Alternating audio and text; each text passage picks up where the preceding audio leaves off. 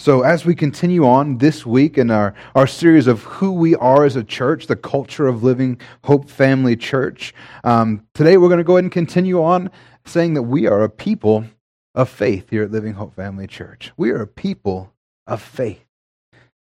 And we're going to break down what faith is, because some people are like, what's that mean? What does faith mean? What does that look like in our lives to live by faith? What does that mean to say that we're a people of faith? But today I really want to take some time and break down what that looks like. Because there's a difference between worldly faith and godly faith. What do you mean, Pastor Wayne, that the people in the world have faith too? Yeah, they have faith too. They just don't call it that, but they still have faith. But there's a difference between worldly faith and godly faith, because worldly faith is based on your experience. It's based on what you've already lived through in your life. And what do I mean by that? Well, you're right now, you came into this church this morning and you sat right down in your chair and you didn't think twice about it. You had faith the chair was going to hold you up. And the reason why you had faith was the chair that was going to hold you up, because every Sunday you've come in here and you've sat down and the chair has held you up every single time. So your faith was based on your experience. But godly faith is based on the Word of God. It's based in the infallible truth of His Word and who God is, and the fact that He doesn't change. But if that's the case, then we have to ask ourselves, where does that faith come from? How do we get that faith? How do we exercise that faith in our life? And we're going to look at that today. And then the big thing about faith is, as we talked about, faith is in God's Word and in His fallible truth. But if that's the case, then we have to really ask the question, is God trustworthy? If we're going to put our faith in God, we need to know that He's trustworthy, right? That's a logical way to break things down. And the question is, will He do what He says He's going to do? Is He actually who He says He is? That's important to know these things, and we're going to look at that today as well. And then finally, the last thing I really want to take a look at today is, what does faith in action actually look like? Because we can talk about it all day, and we can look at the intellectual aspect of it. You know, what does it look like on paper? But then I think we need to take a look at what it actually looks like to walk that faith and live that faith out, because that's the thing about faith. James says, you show me your faith without works, and I'll show you my faith by my works. Now, people get that confused. James wasn't saying that, to be saved, you have to do good works. He was not saying that at all. He was saying, if you're saved, naturally good works would come from that, because something changes inside you. You believe who God is. You believe that He'll do what He says He's going to do. And as a result, something changes inside of you. So it produces something. You have to walk faith out. Faith actually demands action. Because you can say you have faith, but if you don't actually take a step out of the boat, then it's just words. Amen? It's like there was a man who was crossing Niagara Falls on a tightrope. And he was putting stuff in this wheelbarrow, and he's walking back and forth across this tightrope over Niagara Falls, and he's putting bags of flour, bags of rice, putting all kinds of stuff. They're walking back and forth. And he's getting a really big crowd around him. People are watching and what's going on. And he says to the crowd, he says, do you guys believe that I could put a person in this wheelbarrow and walk across this tightrope? And the whole crowd says, yeah, we believe you can do it. He says, are you sure? Do you really believe that I could put a person in this tightrope and walk across Niagara Falls in this wheelbarrow on a tightrope? And they'll say, yeah, we believe. He says, all right, since you guys say you believe, who wants to volunteer? And nobody raised their hand, because they didn't want to be the one to test if he really could do that, right? But faith, if you say that I believe God can do something, if you tell the guy, I believe that you can do it, you must be willing to get in the wheelbarrow, amen? In Hebrews 11, 1-2, it says, now faith is the assurance of things hoped for, the conviction of things not seen, for by it the people of old received their commendation. So what is faith? That's the first question that we have to ask. Did you know that the definition of faith has changed over the years, even in the Webster's Dictionary? In 1982, this is what faith said in Webster's Dictionary. Faith, the firm belief of God's testimony and of the truth of the gospel, which influences the will and leads to an entire reliance on Christ for salvation. It is now simply watered down to belief in God or the teachings of religion. Belief in God or in the doctrines or teaching. It used to be a firm belief in God's testimony and the truth of the gospel, which influences the will. Well, Webster had it right 20, 30 years ago. Again, almost 40 years ago. 35? I don't know. I should have did the math beforehand. If I'd have wrote it down, I'd have looked much more clever than I did right now. But he had it right back then. It influenced the will. It actually changed something inside of you. Now it's just a strong belief. This right here, now faith is the assurance of things hoped for. Did you know that can also be translated the substance or the subsistence of things? It says that faith is the substance of things hoped for. What does that mean?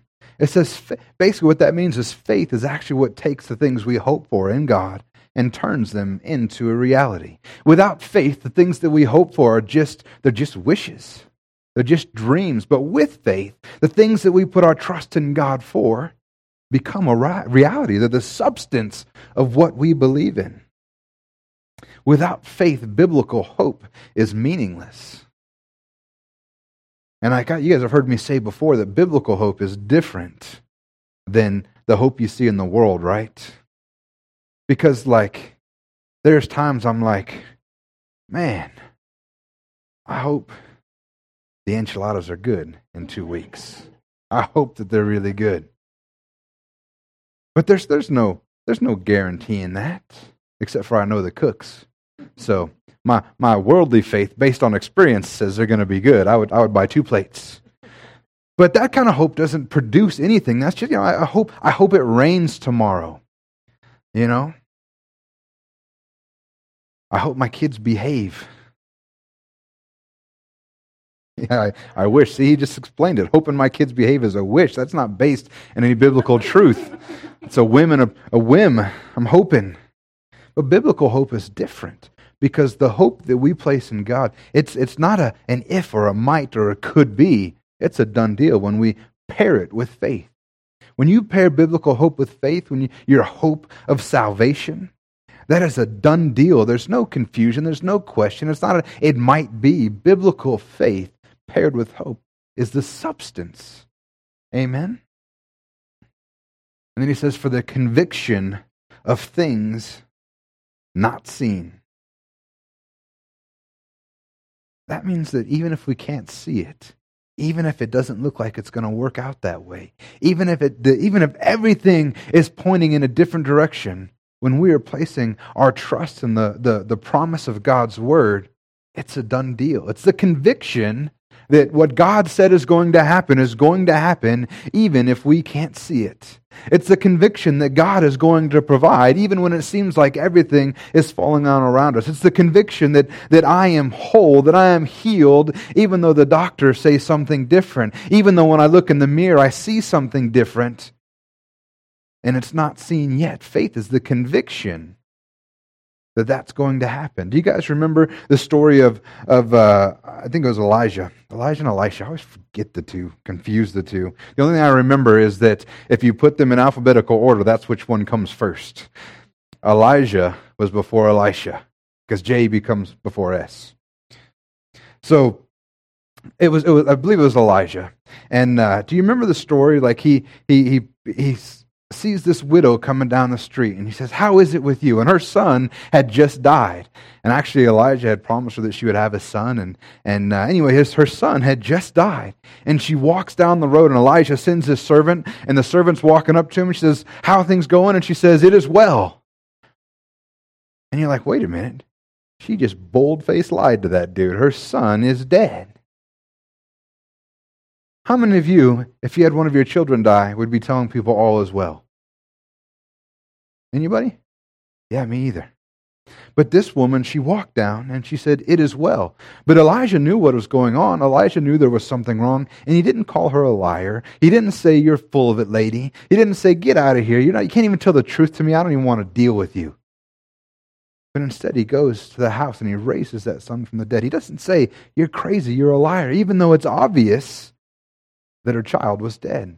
But she was convinced of something better because God had made a better promise to her. And she had the conviction of things not seen. And the scripture says, for by the people of old received their commendation. I want you to know that you receive your commendation, not condemnation. What are you guys trying to make me preach? I got my eyes on you. You receive your commendation as well by your faith.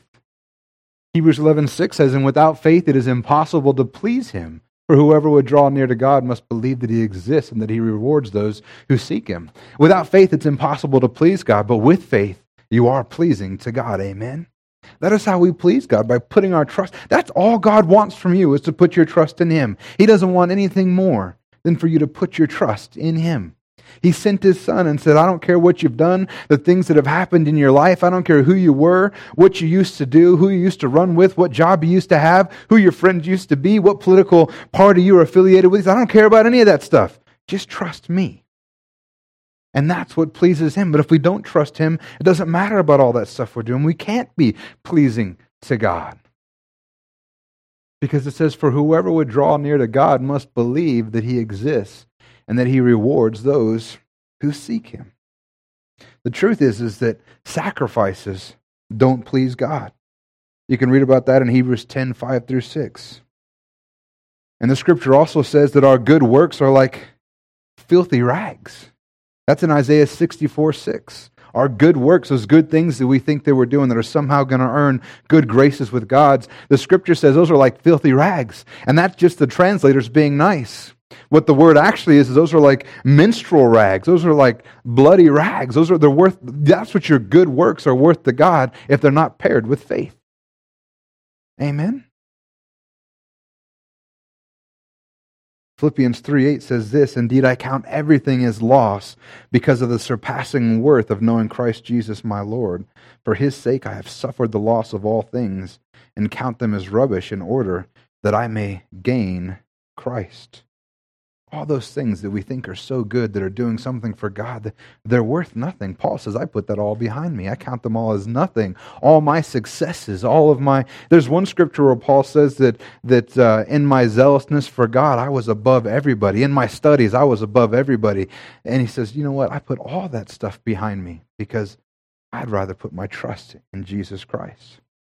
And our religious ceremony is never going to cut it. All those things, the traditions that we put forward, all those things, that's never going to cut it. God's not looking for tradition or sacrifice. He's looking for faith.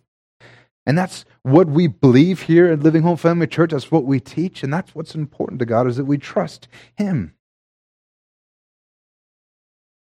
And the scripture says that we must believe that he exists and that he rewards those who seek him. Basically, the scripture says we must believe that he is who he says he is and that he'll do what he says he'll do. Amen? So that brings up another question, right? If we have to believe that he is who he says he is and that he'll do what he says he'll do, then the question is he someone that's worth believing about, right? So is God faithful? James 1:17 says, every good gift and every perfect gift is from above. How many good gifts are from above?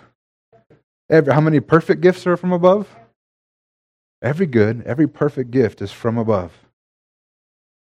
coming down from the Father of lights, with whom there is no variation or shadow due to change. So, we know that every good gift and every perfect gift is from above. Amen?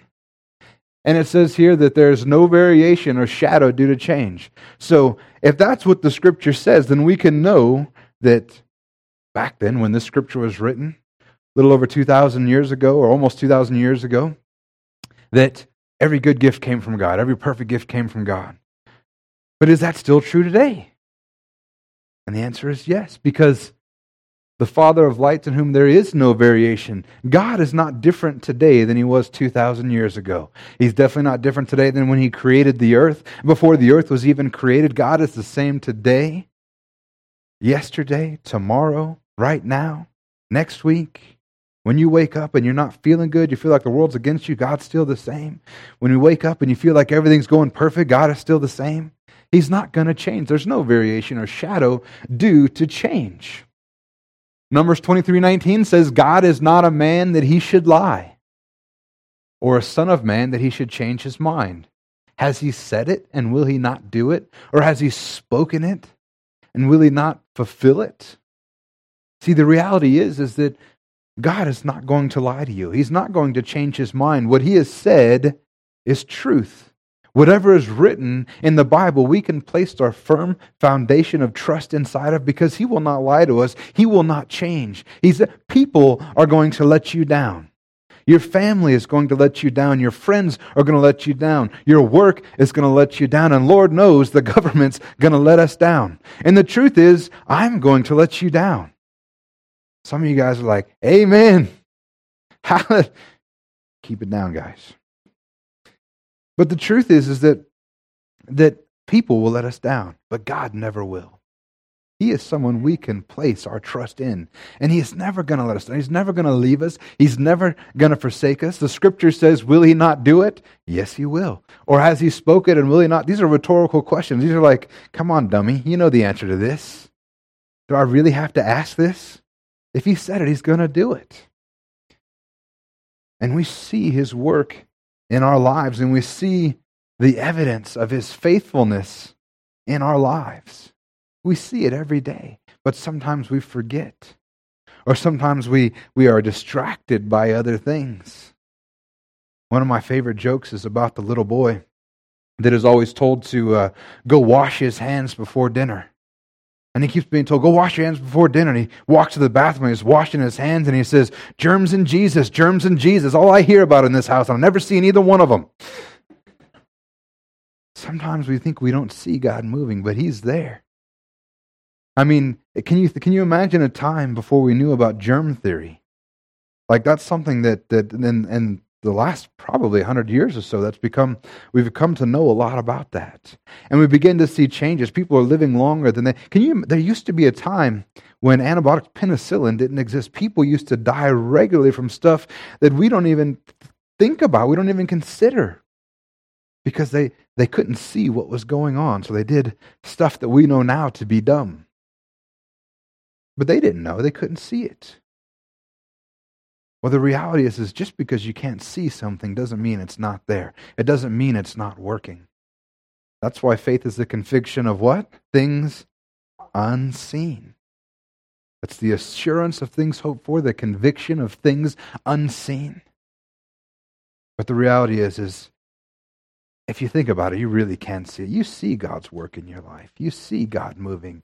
And sometimes things aren't perfect. Sometimes we got to fight. We got to continue pressing on.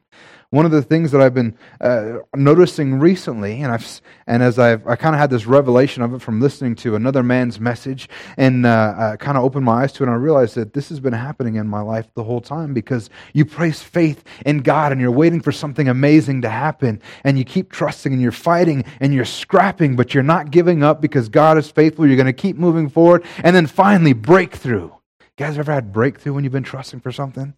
And you're like, finally, it's done with. It's over with. We're good. And then you're fighting something else right afterwards. You're like, what the heck? I just been trusting God for so long, and it finally happens, and I thought everything was going to be perfect. The story that Stephen Furtick, I think is his name. Is that his name, Stephen Furtick? He was preaching. He said he was talking about Elijah. And Elijah went up and he prayed for rain to come, and he had his head buried in his legs, and he sent his slave, his servant up the hill and said, you see the cloud? There's no cloud. He runs back down, runs back. If you see the cloud, there's no cloud, runs back down. You see anything? Nope, there's nothing. Comes back down. And finally, on the seventh time, he sees a cloud, just like the size of a man's fist. And Elijah's like, finally, the drought is ended. And do you guys remember why the drought happened in the first place? It was because Israel was disobedient and they weren't following God. So when the drought ended, he said, finally, they're going to turn back to you. Fine, I've been fighting for so long. I've been living and being by a little brook and being fed by crows, by unclean animals, but you've provided for me. Finally, we pressed through. We made it through. The drought's ending. Israel's going to turn around and they're going to serve you, and it's going to be awesome. No more fighting, no more starving, no more of this stuff. And he gets back to town, and what's the first thing that happens? Someone wants to kill him. He turns and he runs. because he had been fighting for so long. And he had been trusting for so long, and he finally had his breakthrough for that thing unseen, and it comes through, and then he still has to fight. He still has to trust. Faith is not a one-time thing. Faith is not a just for a little while thing. We put our faith in God and we keep pressing on. And when we get our breakthrough, we put our faith in something else. And when we get for us here, I remember, I'm like, and this is something that I think every pastor that plants a church goes through, because I know this because there's a couple others that I've talked to as well, and they tell you, when you open the doors, it's going to be hard, and we opened the doors in our house. There was just the 7 of us, and they told you it's going to be hard. You're going to have to press on, even if you have to preach to empty chairs for months on end. You just keep doing that and trusting God, and you hear that on one hand, but on the other hand, you're like, mine's going to be different though. You watch. When I open the doors, I'm gonna have to get tickets or something, because there's just not going to be enough room for everybody. We're going to have to, put a schedule up so you can come the first Sunday of the month, and you can come because there's only 25 chairs in my house. And I opened the door, and you know who was standing out there? No one. Finally, the Fuentes families, George and Anna and John and Monique, they show up. Half hour late. From day one, they've been late. See, that's the things we hope for, like worldly. I'm like, I hope they're on time today, but I love you, right? So, but they showed up, and then it was just us for a long, long time, and then we had a year later, we had our next outreach, and we had George actually met this guy at a Walmart and invited him to come to our outreach, and he shows up, and he actually shows up with a bunch of other people. So now we got a bunch of other people at church, and everything's going great, and they all left but one of them. Hugo's the only one left from that group. And then I'm like, all right, so we press through, we're raising money, we're going to get in the building, and I'm like, but I'm going to keep trusting God. We're going to get through this, right? But I knew as soon as we got into a building, everything was going to... I figured 2 weeks after we got in the building, I'd be able to go full-time. We'd have enough people in here, but no, every time a breakthrough happens, you still have to keep fighting. You have to keep pressing on. Faith is not a one-and-done thing. Faith is a continuing thing. Continue to trust Him. So if that's the case, where do we get faith? Where does it come from? Because it's not something that's in us. The Scripture says that God provides everybody a measure of faith. Romans 10:17, it says, faith comes from hearing, and hearing through the word of Christ. You see, if you want to build your faith, you need to spend time in the Word of God. That's the only way to build faith, is to spend time in His Word. By hearing the Word. That's why when I preach, you hear me say so many scriptures, and you see me put up so many scriptures on the wall, and why I try to integrate that so much in it, because if it's just up here giving you a motivational speech, it's not going to help anything. You need to hear the Word of God. And I hope that the words that I say help you understand it and help you, but it's not my words that are building faith inside of you, it's His Word, because it comes by hearing His Word. And His Word is important. Dwight Moody once said, if all this time I have spent praying for faith was put together, it would be months. He used to pray for faith. He said, I thought that someday faith was going to come down and strike me like lightning, but faith did not come. But then one day I read in the 10th chapter of Romans, so then faith cometh by hearing, and hearing by the word of God. You can tell by the ifs that he was reading the King James Version, which according to some is the version that Jesus used. And he says, if faith cometh by hearing, and hearing by the word of God, he says, I had closed my Bible and prayed for faith. He says, now I open my Bible and begin to read God's Word, and faith has been growing ever since. If you want faith, if you feel like that you don't have enough faith to trust God, if you're struggling, begin to read His Word. If you need faith in a certain area, search up the Scriptures that are in it. We live in a time now where you can, you don't have to go page by page if you're having trouble with healing. You don't have to flip through hoping for one on healing. You can go on Google, search for healing scriptures. You can go, and if you got a regular Bible, all of them have a concordance in the back that'll tell you just look healing. It starts with H, so you want to pass the A, B, C to get to healing. It's in alphabetical order, and then it'll have page numbers by it. And those page numbers correspond with pages in your Bible. Can you believe that? And you'll find scriptures on healing. And then you can take those and you can write them down. You can put them on your mirror. You can put them on your fridge. You can put them on your phone to read them every day. And as you begin to read, the faith in that area will begin to increase and you'll grow in that area. And it's not an awesome motivational speech that's going to do it. It's God's word that's going to build faith inside of you. You know, one of the things how many of you guys like to hear a good testimony? Someone's life is totally, that's awesome, right? I love them too, and they're important, I believe. But did you know that those testimonies are not going to build faith in anybody? Those testimonies are not going to cause anybody to get saved. Now, I thank God that those testimonies will open doors and give us the opportunity to share God's word with them. But if we don't share God's word with them, they're never going to have the faith that they need to put their trust in the Lord Jesus Christ for salvation. We have to share His word. And the truth is that they need to have faith that's based on Jesus Christ. They can't have faith that are based on the wisdom of man. You know, people that get saved because they make a decision because they hear somebody's great testimony, that's not going to produce anything lasting in them because their faith is based on the story of a man instead of the infallible word of Jesus Christ. Amen? Amen. Matthew 13:55 says, oh, you broke it, John. Way to go. So we talked about how faith is important. We have to continue to have faith. And then where does it come from? It comes from reading His word. But then we need to take a look at what are the enemies of it. Did you know that there's enemies of faith? That there are things that will steal faith from your life. You can have a great amount of faith and you spend time. One of the things that you can do to start losing faith is to stop spending time in the Word. That's a continual process to continue building your faith. But there's other things that'll steal it as well. In Matthew 13:55 through 58, it says, "Is not this the carpenter's son? Is not his mother called Mary? And are not his brothers James and Joseph and Simon and Judas? And are not all his sisters with us? Where then did this man get all these things?" And they took offense at him. But Jesus said to them, "A prophet is not without honor except in his hometown and in his own household. And he did not do many mighty works there because of their unbelief." Unbelief is the enemy of faith. It is the complete opposite of faith.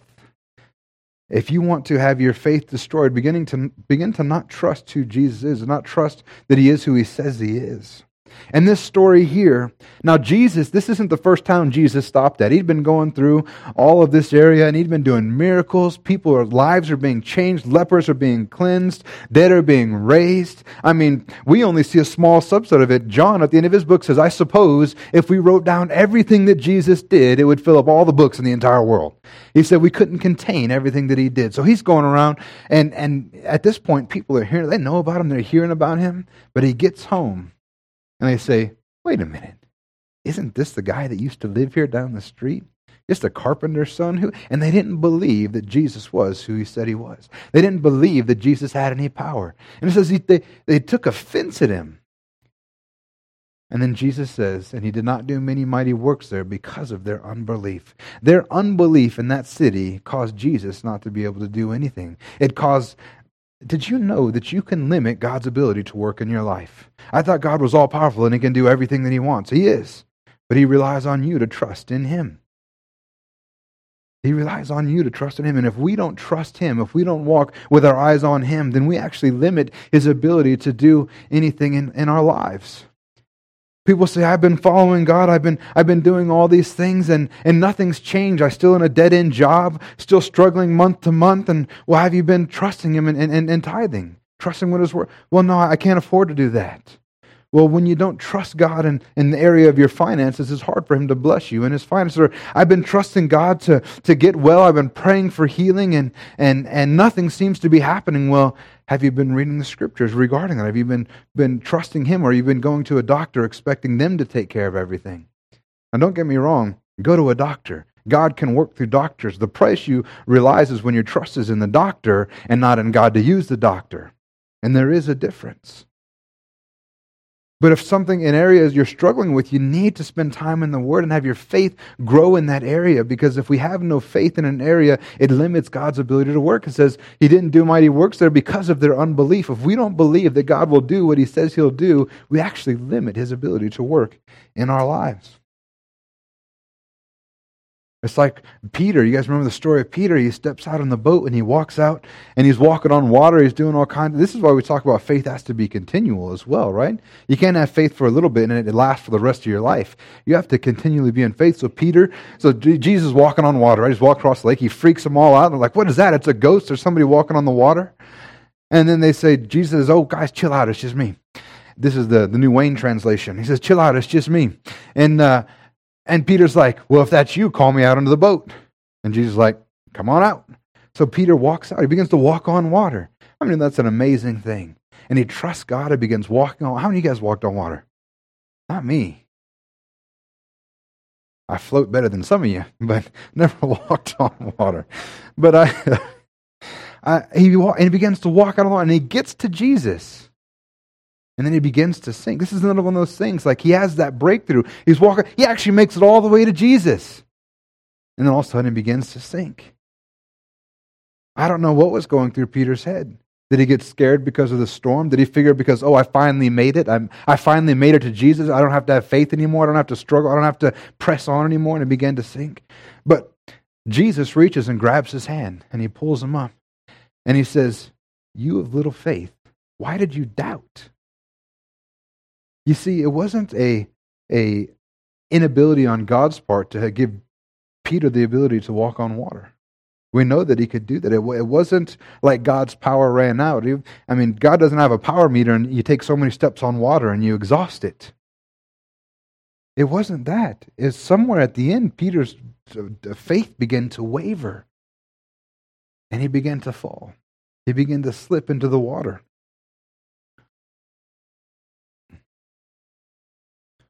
I want to talk to you now about the power of faith as well. In Matthew 17:20, it says, he said to them, because of your little faith, for truly I say to you, if you have faith like a grain of mustard seed, you will say to this mountain, move from here to there, and it'll move, and nothing will be impossible for you. You know, if we can get past the unbelief part, we begin to realize that faith is mighty and powerful in our life. If we can just shut off that unbelief muscle and begin to work out our faith muscle and begin to put trust in God, you will see incredible things happen in your life. You are going to see cancer get eradicated. You are going to see people raised from... Pastor Wayne, people don't raise from the dead anymore. Yeah, they do. We don't see it here very often because nobody wants to actually be crazy enough to believe that God can do something like that. But you go to third world countries where people aren't so entrenched in science, that they believe that God can do powerful things, and people are raised from the dead, and crippled people walk again, and people that are blind begin seeing again, and people that are deaf begin hearing again. And it's not that it doesn't happen in the United States, it does. You hear stories about that all the time. We have one this morning. Joseph, do you mind if I share? This morning, Joseph comes in, and we prayed for Joseph 2 weeks ago, maybe? He had a problem with his leg and his back, and it's causing him a lot of pain, and he was not doing. He had a doctor's appointment scheduled for that, and we laid hands on him. We prayed for him, and Joseph was just crazy enough to believe that God is who He is, said He is, and He'll do what He says He'll do. And this morning he comes in and says, "Praise God, my back and my leg are healed. I've canceled my doctor's appointment." He's healed. And it's not the only one we've seen in this church. People have been touched by the hand of God because they're just crazy enough to believe that He is who He says He is. He'll do what He says He's going to do. Amen? And the Scripture says that a little bit of faith goes a long way. He said, because of your little faith, he's talking about why something didn't happen. And Jesus said, because of your little faith. He says, but truly I say to you, if you have faith like the grain of a mustard seed, you will say to this mountain, move from here to there, and it'll move, and nothing will be impossible to you. That faith the size of a mustard seed, if you have faith He didn't say if you have faith the size of a mustard seed. I want to point that out. You know, if you want to move a mountain, you're going to need more than a mustard seed's worth of faith. You're going to need a lot of faith to move stuff like that. It takes a little bit of faith, mustard seed size faith, to receive Jesus Christ as your Lord and Savior. But if you want your cancer to be eradicated, that's going to take a little bit more faith. But it starts with faith like a mustard seed. Because if you've ever looked at a mustard seed, they're tiny. You put one in your hand, you can barely see the little tiny speck, but they grow up into plants that are over 10, 12 feet tall, that full birds can land on them, and they bear the weight of birds. They're huge plants. And that's what he's saying. If you have faith like a mustard seed, what that means, if you have faith that starts out small, but you begin to cultivate it, you begin to water it, you begin to exercise it, you begin to use it, it'll grow into something massive, and then that faith can move mountains. That faith can make a difference. Matthew 21:21, it says, and Jesus answered them, truly I say to you, if you have faith and do not what? Do not doubt. Because what is the enemy of faith? Unbelief. He says, truly I say to you, if you have faith and do not doubt, you will not only do what has been done to the fig tree, but even if you say to this mountain, be taken up and thrown in the sea, it will happen. So that's the key. We have to cultivate and grow our faith by spending time in His Word, because that's how we get faith, right? That's the only way in the Scriptures that says you get faith, is by hearing His Word. And as you hear His Word and you exercise it and it grows, and then you don't doubt, you can say to the mountain, be taken up and thrown in the sea, and it will happen. You know what it doesn't say? This is what faith is not. Faith is not saying, oh God, can you please take care of this mountain? Oh God, pretty please, will you please just move this mountain? God, if you move this mountain, then I promise that I'm going to serve you from here on out. If you'll just move this mountain. That's not what the Scripture says. The Scripture says that if you have faith and you do not doubt it, it says, who says to the mountain? You. You say to the mountain, be taken up and thrown into the sea, and it'll happen. Pastor Mike used to always say, that's my pastor, used to always say that at some point, we need to stop telling our God about our problems, but instead start telling our problems about our God. And say to them, to be thrown into the sea, in the name of Jesus, get out of here. That's why we pray. We lay hands on the sick. The Word says that they'll recover. We pray and we say, we take authority over this sickness and we command it to go in the name of Jesus. We tell the sickness to go. We don't ask, pretty please, God, would you please heal them?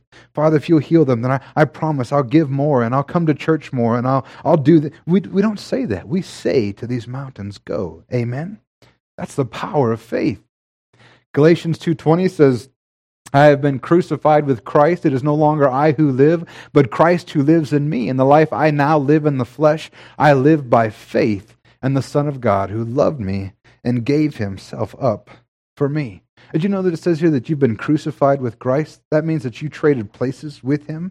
Your old you, that person that was broken and messed up, died with Jesus Christ. Jesus gave you His life. You gave Jesus yours, and He put your old life to death. And it says, the life I live now, I live in the flesh. That I live in the flesh, I live by faith. That means that by faith we are made brand new because Jesus gave us a new life. That means by faith we believe the old life has passed away because it died with Him. We believe that we are holy because He is holy. We believe we are perfect because He was perfect and He gave us His life. And faith is how we step out into the reality of what Jesus Christ has done inside of us. That's what Paul says, that I live by faith in the Son of God. He says, I may not look different on the outside. Sometimes I still get temptations and they try to get a hold of me. But you know what? I step out in faith. I live by faith, by what Jesus has done in me, by faith in the Son of God. Even if our spirit, what I mean by that is or not our spirit, but our soul. Even our soul is telling us something different, because you have a spirit, you have a soul, which is your mind, your will, and your emotions, and you have a body. And when you get saved, your spirit and a heartbeat in an instant is made brand new. There's a miracle that takes place, and sometimes it takes a little bit for our soul and for our body to catch up with what's happened in our spirit. And sometimes our soul, our mind, our will, and emotions will begin to tell you, oh no, that's not true, this hasn't happened. But even if our mind tells us something different, even if our heart tries to tell us something different, we believe in something better. We believe, we walk by faith in His Son. Even if our friends and family and you ever friends and family try to tell you something different about you? I thank God that my family has come to terms with who I am now as a pastor. Because you guys didn't know me before I was a pastor. They did. And it was hard for them because they know who I was. And they're like, I know who you are. This isn't who you are. This isn't. And the truth is that sometimes your friends and your family will try to tell you something different. But you say, no, I live my life by faith in the Son of Jesus Christ, or Son of God, who is Jesus Christ. Or even if your past tells you something different, sometimes you'll try to remind yourself, I know the things that I did. How can God love somebody like this? But instead, by faith in the Son of God, we live our life not based on our past. And for sure, if the devil accuses us of something, because the Scripture says that who can accuse the brethren? We just ignore him. He doesn't have anything to say. He only has power in your life if you let him speak into it. Amen? But by faith, we live. By faith, we walk in the Son of God, Jesus Christ. 2 Corinthians 5:7 says, for we walk by faith and not by sight. This is why when I pray for you for healing, and you guys have ever, some of you that had me pray, I said, you know what, if you get up in the morning and you still see what we prayed for is still there, then you just begin to trust in the Word of God. The Scripture says that we laid hands on you, you will recover. The Scripture says by His stripes you are healed. So when you get up in the morning and you still see whatever's going on, you say, nope, I am healed by His stripes. And you begin to speak the Word of God over whatever's going on in your body, because we don't walk by sight. You know, when we look and we see that we still got something going on, we still see that we're sick, we have a cold, we have whatever. But faith says that we don't. So we choose to believe that. We walk by faith and not by sight, because God has control over an area when we put our trust in Him. And He is faithful. He won't let us down. And we have to understand that there's a difference between truth and facts. And here's the difference. Truth never changes. Facts change. Truth is infallible. I don't care what they say on the media today. Everybody doesn't have their own truth. There's only one truth. By definition, there can be only one truth. I don't even see how that can enter into somebody's. Your truth is not the same as my truth. Guess what? Our truth is the same. There's only one truth by definition. Like, you ever wanted to smack somebody upside the head with a Webster's dictionary? Like, truth is infallible. It can't change. But facts, they change. You know, the fact is that you might have a cold right now, but the truth is that you're healed. The fact is you might still be walking with a limp, but the truth is that you're healed. The fact is you don't know where money's going to come to pay rent, but the truth is that God, the Bible says that God will never leave you or forsake you, and He will provide for you. There's a difference between truth and fact.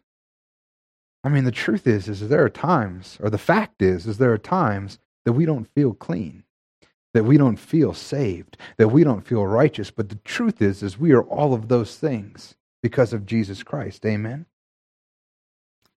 1 John 5:4 says, everyone has been born of God overcomes the world, and this is the victory that has overcome the world, our faith. Jesus Christ overcame the world, and it's our faith in Him that gives us the victory, the same victory that He has. And the reality is that the world is always going to come knocking. Temptation is always going to come knocking. But it says, for everyone who has been born of God overcomes the world. It doesn't say he might overcome the world or he could overcome. It says he overcomes. That's an act of continually doing. He always overcomes. The person who is born of God. And we overcome by faith. Scripture says that's the victory. We overcome the world by our faith. And that's what we've been talking about. That's faith that we're healed. That's faith that we are victorious. That's faith that we are more than conquerors. That's faith that we are loved. Sometimes we may not feel loved, but God has proven His love for us by giving His Son. Sometimes we don't feel good enough. We don't feel forgiven. We don't feel like anything sometimes. But it's our faith in Him that has us to overcome all of those things going on inside of us. Luke 18:17 says, truly I say to you, whoever does not receive the kingdom of God like a child shall not enter it. So we've been talking about the power of faith, and I want to talk to you about a demonstration of what childlike faith looks like, because that's actually what we need to demonstrate is childlike faith. The problem is, as adults, we get our heads wrapped up into everything, and we try to rationalize, we try to make everything logical, we try to, get a list out and weigh the pros and cons. But have you ever seen a kid trust their parents like that? When Blake was little, he was 2 or 3 years old, and this is actually what God used to demonstrate in my life childlike faith. And he comes up to me and he's got this toy and he had broke it. Anybody ever have a kid break one of their toys? And he broke it. I don't know what he did. He broke it good. But he comes up to me and he says, Dad, fix it. And I'm like, son, I can't fix it. And he looks at me straight in the eyes without a doubt. And he says, yes, you can. I said, no, son, I can't. Yes, you can. You can fix it. He came up to me he was convinced that I could fix it. That was childlike faith. The thought never entered his mind that I couldn't fix it. Unfortunately, I couldn't. Fortunately, faith in God is going to do you much better than faith in me. But I wasn't, he didn't have a doubt in the world. He was actually baffled that I couldn't fix it. He was confused because his faith in me was without doubt. It wasn't wavering. It was childlike faith. And that's when God began to show me that that's the kind of faith I want you to have in me, to come up to me and don't begin to figure out all the reasons why God can't do something, but instead believe that He will and He can. And the good news is when you place that kind of faith in God, He never comes back to you and says, oh, I can't do that. That's impossible for me. Because things that are impossible for me are not impossible for God, amen? Unless I do them through Him. Because God can do impossible things through Him as long as I'm leaning on Him. And that's where the difference comes in. And that's not the only time that you see childlike faith. The other time that you may have had experience with is, you ever seen a kid standing up on like the edge of a deck or on the railing of something or a monkey bar or whatever, they're standing up there and you say jump. And they just, with abandon, off the edge. They just jump. They don't have a doubt or a care in the world that you're not going to catch them, at least not till you drop them the first time. Then they might think about it. How many God doesn't ever drop us? He doesn't ever let us hit the ground. Sometimes we fall farther than we might like, but He never lets us hit the ground. He never lets us go faith. He's always there to pick us up, to carry us, to guide us, and faith in Him will pull you through every single situation. And now we're going to go through quickly just some stories of what faith looks like, what faith in action actually looks like. Matthew 15:25-28 says, but she came and knelt before Him, saying, Lord, help me. And He answered, it is not right to take the children's bread and throw it to the dogs. And she said, yes, Lord, yet even the dogs eat the crumbs that fall from their master's table. And then Jesus answered her, oh woman, great is your faith. And what happens because of her faith is great? He says, be it done for you as you desire. And her daughter was healed instantly. This lady was a Gentile. She wasn't even a Jew. And at this point, Jesus hadn't come to deal with the Jews or the Gentiles yet. Right now, He had come initially to the Jews for them to give them an opportunity to receive Him. And He goes up to him and he says to her, it's not right to take children's bread and throw it to the dog. That's what He's saying. He says, woman, it's not right for me to take something that is supposed to be for the Jews and give it to you right now. This is their promise. This is their deliverance. This is theirs. And she says, yes, Lord, but even the dogs eat the crumbs that fall from their master's table. She says, you know what? I believe that you can still do it. I'll take whatever you have. I'll take whatever you can get. I believe that even the crumb will be enough. I believe that the tiniest bit of attention that you give Him be enough. And she says, I'm going to fight through this crowd of Jewish people. I'm going to press through. And I'm going to, because you remember the story, right? Because she's walking by, she touches the hem of the garment, and Jesus is like, who touched me? And the disciples are like, he's going cuckoo. He's surrounded by people. They're everywhere. Everybody touched Him. What's He talking about? I think he's losing it. He's cracking up. But He says, no, somebody touched me. I felt power come out of me. And when that happens, people press through the crowd. Story after story of people pressing in and pressing through. He says, Lord, help me.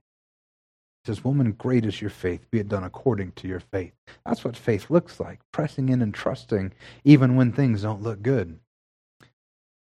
Luke 7:6-9 says, and Jesus went with them. When He was not far from the house, and centurion sent friends, saying to Him, Lord, do not trouble yourself, for I am not worthy to have you come under my roof. Therefore do not presume to come to you. Do not presume to come to you, but say the word, and let my servant be healed. For I too am a man set under authority, with soldiers under me. And I say to one, go, and he goes, and to another, come, and he comes, and to my servant, do this, and he does it. And when Jesus heard these things, He marveled at Him, and turning to the crowd that followed Him, said, I tell you, not even in Israel have I found such faith. Jesus only marvels at two different occasions in the Bible. He marvels at great faith and great unbelief. Those are the two. And this is when He marvels at His faith. This Roman soldier, also not a Jew, And he says, Jesus, you don't even have to come to me. You just say the word, because I get how authority works. And you have the authority to make my servant be healed. You don't have to bother coming. Just say the word. That's what real faith looks like. I mean, this guy had no doubt that when Jesus spoke that it was going to happen. This guy had no doubt. I mean, he's like, I know how this works, because I tell my soldier to do something, and he goes and does it. And if he doesn't do it, there's consequences. So I know that this world, when you tell something to happen in this world, that it has to do it. It doesn't have a choice. He said, this is great faith, and Jesus marveled. Hebrews 6:11 through 12, he says, and we desire each one of you to show the same earnestness, to have the full assurance of hope until the end, so that you may not be sluggish, but imitators of those who through faith and patience inherit the problem. You know, this is what our biggest problem with in faith is in the United States, is we all are okay to have faith for a few moments. And we see that all the time. People begin to pray, they ask God for stuff, and then when God doesn't answer them, in 2 minutes, they hit the timer on the microwave waiting for that burrito. If the burrito's not hot in 2 minutes, they're done. We ain't having this. We're sending it back. And we live in a generation now where everything's instant. Everything's microwavable. Everything just takes a few minutes, and we expect stuff to happen like that. And the same thing is, the problem is we begin to express that towards God, and we're like, God, I prayed that and it didn't happen. Or I'll say, hey, are you standing in faith believing for this thing? And they're like, I prayed for it, but I just stopped because it just didn't happen. Well, how long did you pray for? Well, I started last night, and it hadn't happened by this morning. Sometimes you got to keep that faith going. You got to keep pressing on, and you got to trust God.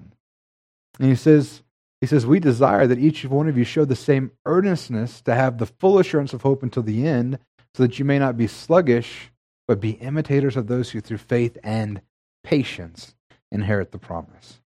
Sometimes you have to have patience. You begin to ask God for a thing, and you trust Him, and you believe Him. And if it's according to His word, it will happen, because He's not going to change His mind. He is who He says He is. He's going to do what He says He's going to do. And it's like, when I was a kid, I used to take popcorn seeds out of my mom would buy popcorn, and she didn't make the instant popcorn. She would make it on the stove. Put some oil on the bottom of a pan, throw the things in there, and swirl it around over and over. Speaking of popcorn, you guys remember the Jiffy Pop where you put it in and it was in the pan, and then like the thing got all big? And that was my favorite when I was a kid, just to watch that get bigger and bigger. But anyway, she would make popcorn in the pan like normal. And so I would go in and I would grab the popcorn seeds out. And turns out if you plant those, they'll grow. You can grow corn from a popcorn seed. Go figure. I would always think they'd be dead or something in there, but no. So I would get these containers, and I would plant the corn in there, and I would wait a few days, and then nothing would happen. So then I would dump the cup out and pour the dirt, and there it was. The corn was trying to grow, but I couldn't see it yet. And I had just killed what was going on in there because I didn't have patience to wait for it to come out. I had planted the seed. I mean, could you imagine if farmers did that? They plant the corn, and they're like going around, and 3 days later, it's like, man, there's no corn. Dig it all up. Let's replant it again. None of us would have any food. They have to trust that something is going on that they can't see. They have to trust that the seed is beginning to grow. If you've ever seen a seed grow, I don't know why they do it, but it seems like no matter what, the thing always grows down first and then back up. But sometimes you have to wait. I remember I finally got smart and started planting them in plastic containers that I could see through, so that way I at least let it go long enough. But we have to, with patience, we inherit that promise. The problem is, if you've been believing for something, if you've had faith for something, sometimes we give up, and instead of just continuing to trust and press on for a little bit longer, we dig it up. And we kill what God was trying to do because we get impatient. And we mess it up. Don't mess it up. Just continue to trust God. He is faithful. He'll never leave you nor forsake you. And sometimes it takes a little while. You're like, how long, Pastor? How long should I wait? How long should I trust? Well, you guys remember Abraham waiting for Isaac to be born? You know how long that took? I'm looking at the numbers. Sometimes I got to write it down so I don't get stuff confused. 25 years. 25 years. So if you haven't waited 25 years, You're still not at the point. But that's not even it. What about Noah? God says, I'm about to make it rain. He's like, what's rain? He's like, just build a boat. So he starts building a boat. And he begins preaching. And he's like, everybody, God's going to flood the earth. Repent. You need to get things straightened out. He's going to make it rain and flood the earth. Like, what's rain? What's flood the earth? What does that even mean? We don't get it.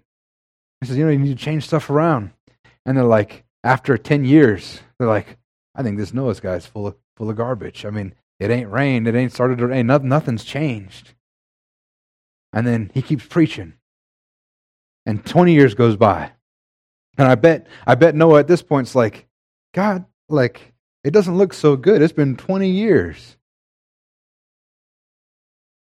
And then 30 years goes by. God said, Noah, build the ark. We're going to put the animals in it. I'm going to flood the earth. And it's been 30 years. And on one hand, he's probably like, thank God it's not happened yet. The ark's not built. But God, it's been 30 years and nothing's changed. And these people aren't changing. I'm preaching to them every day and nothing's changing. And then 40 years. And then 50 years. And then 60 years. And 70 years. And 80 years. And then 90 years. Then 100 years. And surely by 100 years, he would have figured God would have done something. But no. Then 110 years. And finally, 120 years later, Noah had been believing God for 120 years, and he never saw anything. It was still dry and dusty. He's building his ark, and he's doing what God told him to do. And poor Noah, he is the most unsuccessful preacher in the history of the Bible. He preached for 120 years, and nobody got saved. Just him and his family. Saved the animals. That counts for something, I suppose. But 120 years. So, if you're trusting God for something and you haven't hit the 120-year mark, just keep on trusting. And I think that pretty much covers it, right? If you haven't hit the 120 mark, just keep trusting. With faith and patience, you will inherit the promise. And we're going to end here in Ephesians 6:13 through 17. It says, therefore, take up the whole armor of God, that you may be able to withstand in the evil day, having done all to stand firm, standing therefore, having fastened on the belt of truth, having putting on the breastplate of righteousness, and as shoes for your feet, having put on the readiness given by the gospel of peace. In all circumstances, take up the shield of faith, with which you can extinguish most of the flaming darts of the evil one. Is that what it says? It says you can extinguish all of the flaming darts of the evil one, and take the helmet of salvation and the sword of Spirit, which is the word of God. I want to show you something. It says, take up the whole armor of God, that you may be able to withstand the evil one in the day, and having done all, to stand firm. So he says, having done all, stand firm. And then he says, after you've done all to stand firm, he says, stand therefore. You put all this stuff on, and you stand firm, you prepare, and you just continue standing firm. And you continue trusting God. And you continue on with the armor of God. And you put on the shield of faith, which you can extinguish all the flaming darts of the evil one. You guys know what those flaming darts are in your life? That's the stuff that comes and tells you. It's the accusations. It's the sickness. It's the disappointments. It's the calamity. It's the failures. It's all of those things that want to take and remove your eyes from God and put them on something else, either yourself or other people or other things. When the devil, he's just trying to take you down. He wants you to believe that your faith isn't worth anything. But if you hold that faith up and you stand firm, you don't lose your ground. You go ahead and you plant one foot back and you hold that shield up. And this description here is of a Roman soldier, and a Roman soldier's field would cover them from head to field. A shield would cover them from head to toe. They were completely protected by their shield. And then when they got together with other soldiers, if you've ever seen it, they could come together and put their shields together, and they could put a complete barrier around them, and they would stay protected. That's what the Bible. Put up your shield of faith. Stand firm. Remain patient and press through. Amen. And that's who we are as a church. We are a people of faith. We are a people who are just crazy enough to believe that God is who He says He is, and that He'll do what He says He's going to do. Amen. Amen. Let's go and stand to our feet.